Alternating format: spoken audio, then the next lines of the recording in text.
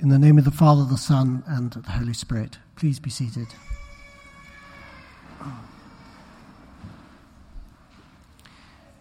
Thank you for inviting me to your beautiful cathedral to reflect on the widow's mite. I bring you greetings from the brothers of the Society of St. John the Evangelist, the Episcopal monks who live, pray, and work in 2 monasteries in Massachusetts. I am employed by the brothers as the director of the Friends of SSJE. I went to work for the brothers in 2006 to help them with their fundraising. Their beautiful monastery in Harvard Square was in terrible shape and needed lots of money to restore it. So if we met socially, and I hope I will have the pleasure of meeting many of you, and you asked me, what do you do? I can answer, I'm a fundraiser for an order of monks. Now please take a moment and think about how you would answer me if I asked you in return, what do you do? Please make a mental note of your answer about how you would answer me. Now, I should add, I've not been asked to give a stewardship sermon, but to talk about how I've been changed by a group of monks and why I think monks matter, and to meditate on today's readings. Readings in which we hear people doing life in 2 very different ways. We hear of scribes, of well-to-do people, and of poor widows. Today I want to explore the question, what you do, in a number of forms. What do the scribes and the well-to-do do? What do the widows do? What do monks do? What do I do? And finally, what do you do? In today's gospel story, we hear Jesus speaking of 2 contrasting ways to live, 2 ways of life. Jesus says, beware of the scribes who like to walk around in long robes and be greeted with respect in the marketplace and to have the best seats in the synagogue and places of honor at banquets. They devour widows' houses and for the sake of appearance say long prayers. They will receive the greater condemnation. What do the scribes do? We hear Jesus describing a system of people accumulating status and wealth. They're spending time gaining respect in both the marketplace and the synagogue. Then we hear that Jesus sat down opposite the treasury and watched the crowd putting money into the treasury. Many rich people, well-to-do people, put in large sums. A poor widow came and put in 2 small copper coins, which are worth a penny. Then he called his disciples and said to them, truly, I tell you, this poor widow has put in more than all those who are contributing to the treasury. For all of them have contributed out of their abundance. She, out of her poverty, has put in everything she had, all she had to live on. Sitting opposite the treasury, the church cash box, Jesus is describing 2 systems. In the first, we see what the well-to-do do. They have built up abundance, and from that they give a portion out of their abundance. They accumulate wealth and give of their surplus. This is the economy of trade. In the economy of trade, you rely on your bargaining power, your status, your acumen, your skill, your earning power, and your capital.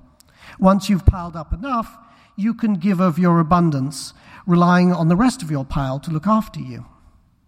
In the second system, Jesus observes the widow. What does the widow do? She, out of her poverty, has put in everything she had, all she had to live on. She gives what she has. She gives what little she has. She trusts. This is the economy of gift. She sees what she has as a gift from God and lets it pass on. We hope, but she knows that she is reliant on her family, her neighbors, her community, and God. Now, I don't know what your situation is, but I do know that we live in a world of 2 contrasting economies. We always have and we always will. There is the economy of trade and the economy of gift. Caesar's economy, God's economy. The economy of reason, the economy of the heart. In the trade economy, Caesar's economy, we humans name a price for everything in trade. This allows us to bring our gifts to bear to earn a living. Now, I'm not a farming type, as you may have guessed, so I value being able to exchange what talents I have to buy stuff like food. And I have to be honest, I'm quite enamored with the economy of trade. I mean, I like being respected in the marketplace and the church. I like accumulating wealth for good reasons. I have a teenage daughter who I'd like to go to college. I don't want to retire destitute. And my wife and I like living modestly but comfortably. And presumably I've earned enough respect to be invited to be your preacher. So I find Jesus' upholding of the widow daunting. Am I really called to give up everything? Or do I just stand before you as a scribe to receive the greater condemnation? So if you ask what you do, and if I answer you truthfully, then I do a lot of what the scribes and the well-to-do do.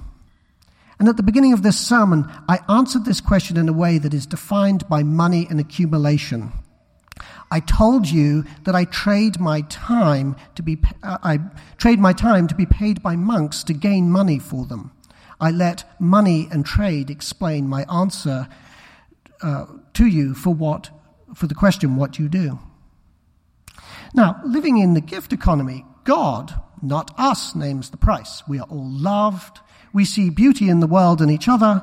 We are cared and we are cared for. We rely on each other. We give as we receive. We live in a cycle of kindness. We deepen relationships and understand meaning. Sounds nice, doesn't it?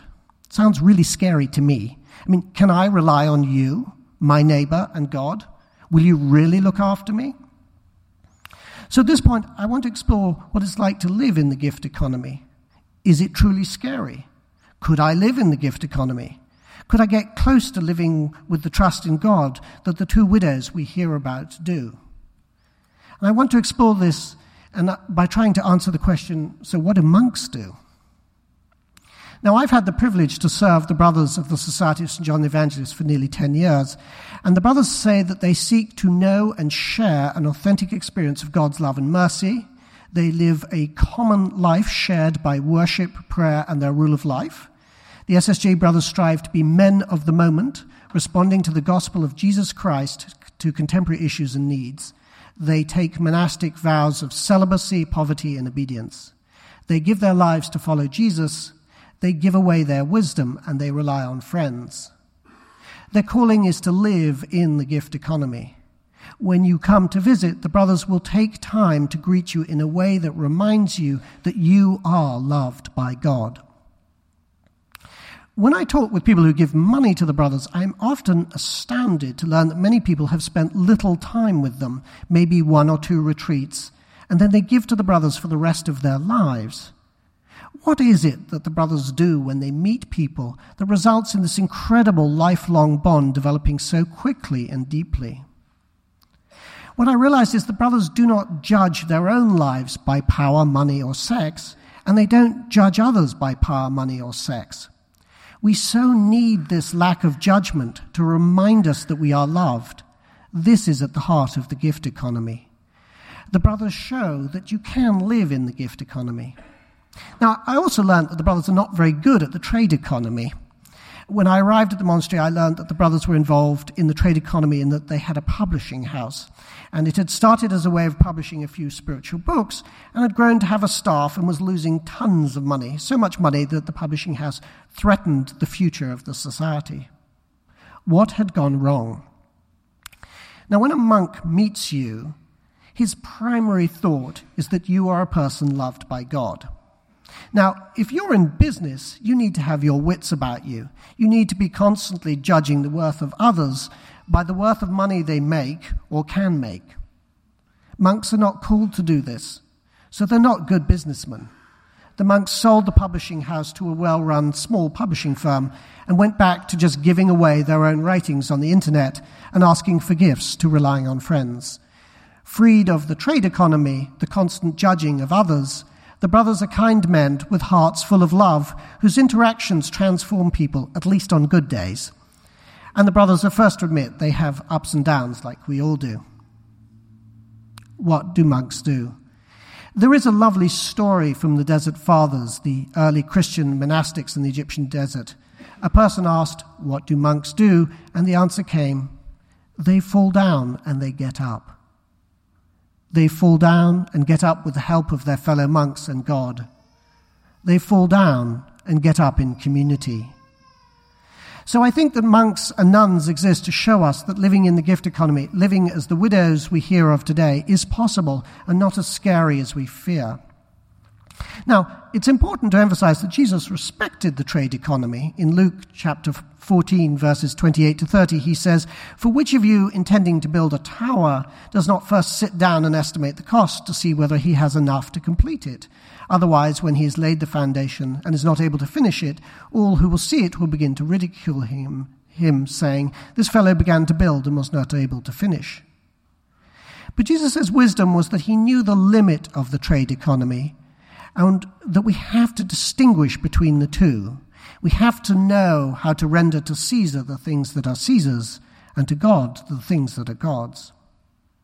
Now, my understanding of how we can move in the widow's direction was crystallized at a party after a Jewish ceremony for the naming of a baby girl. At the meal afterwards, I was at a table with a couple and a single young professional woman who started asking around the table, "What do you do?" The man of the couple explained he was a lawyer and proudly said that his practice was growing fast. Then his wife was asked, "What do you do?" And she paused awkwardly. "I'm a stay-at-home mum." Then the mother recounted how she was having a challenging time helping support her daughter, who was having a big row with her rabbi. The daughter had done a community service project on homelessness, started a year previously, and had been told to pick another project for this year, to which she had told the rabbi she would not, as homelessness was not solved. The husband then piped up that he was struggling because his firm took so much time that he had little time for his family, and that was painful.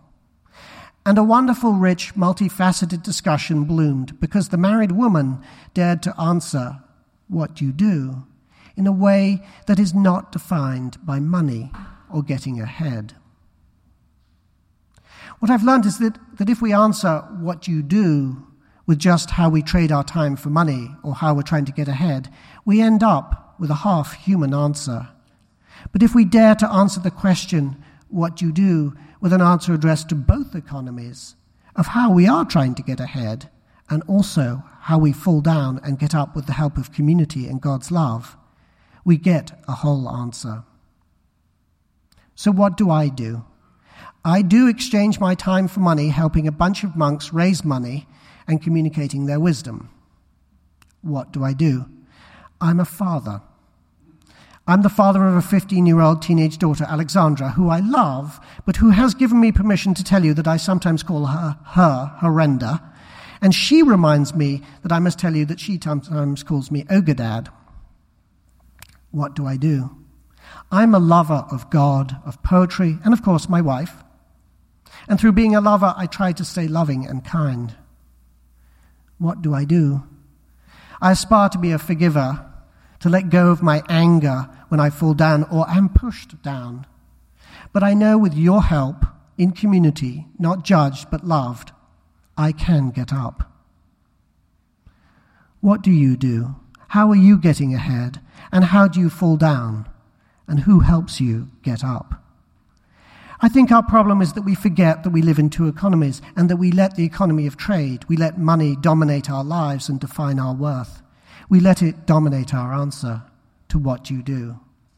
I look forward to meeting many of you and asking the question, what do you do, and hearing what happens when we give both answers, when our answer is defined by money and when our answer is defined by God's love, when we answer both as the scribe and as the widow. Amen.